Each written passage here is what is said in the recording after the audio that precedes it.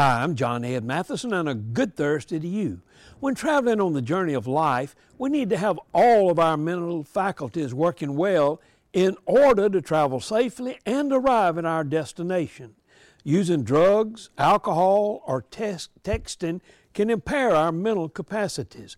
Ask Diane Hawk, a 58-year-old woman who was driving a golf cart in the center lane of I-95 in Brevard County with an open bottle of Jack Daniels. Fortunately, a truck driver saw that she had passed out while driving and used her semi to guide the cart onto the shoulder and grab the keys from the protesting driver. Hawk was charged with disorderly intoxication. Use all of your mental capacities in proceeding down the road of life where God is leading you. Also, be ready to help somebody who is doing something stupid.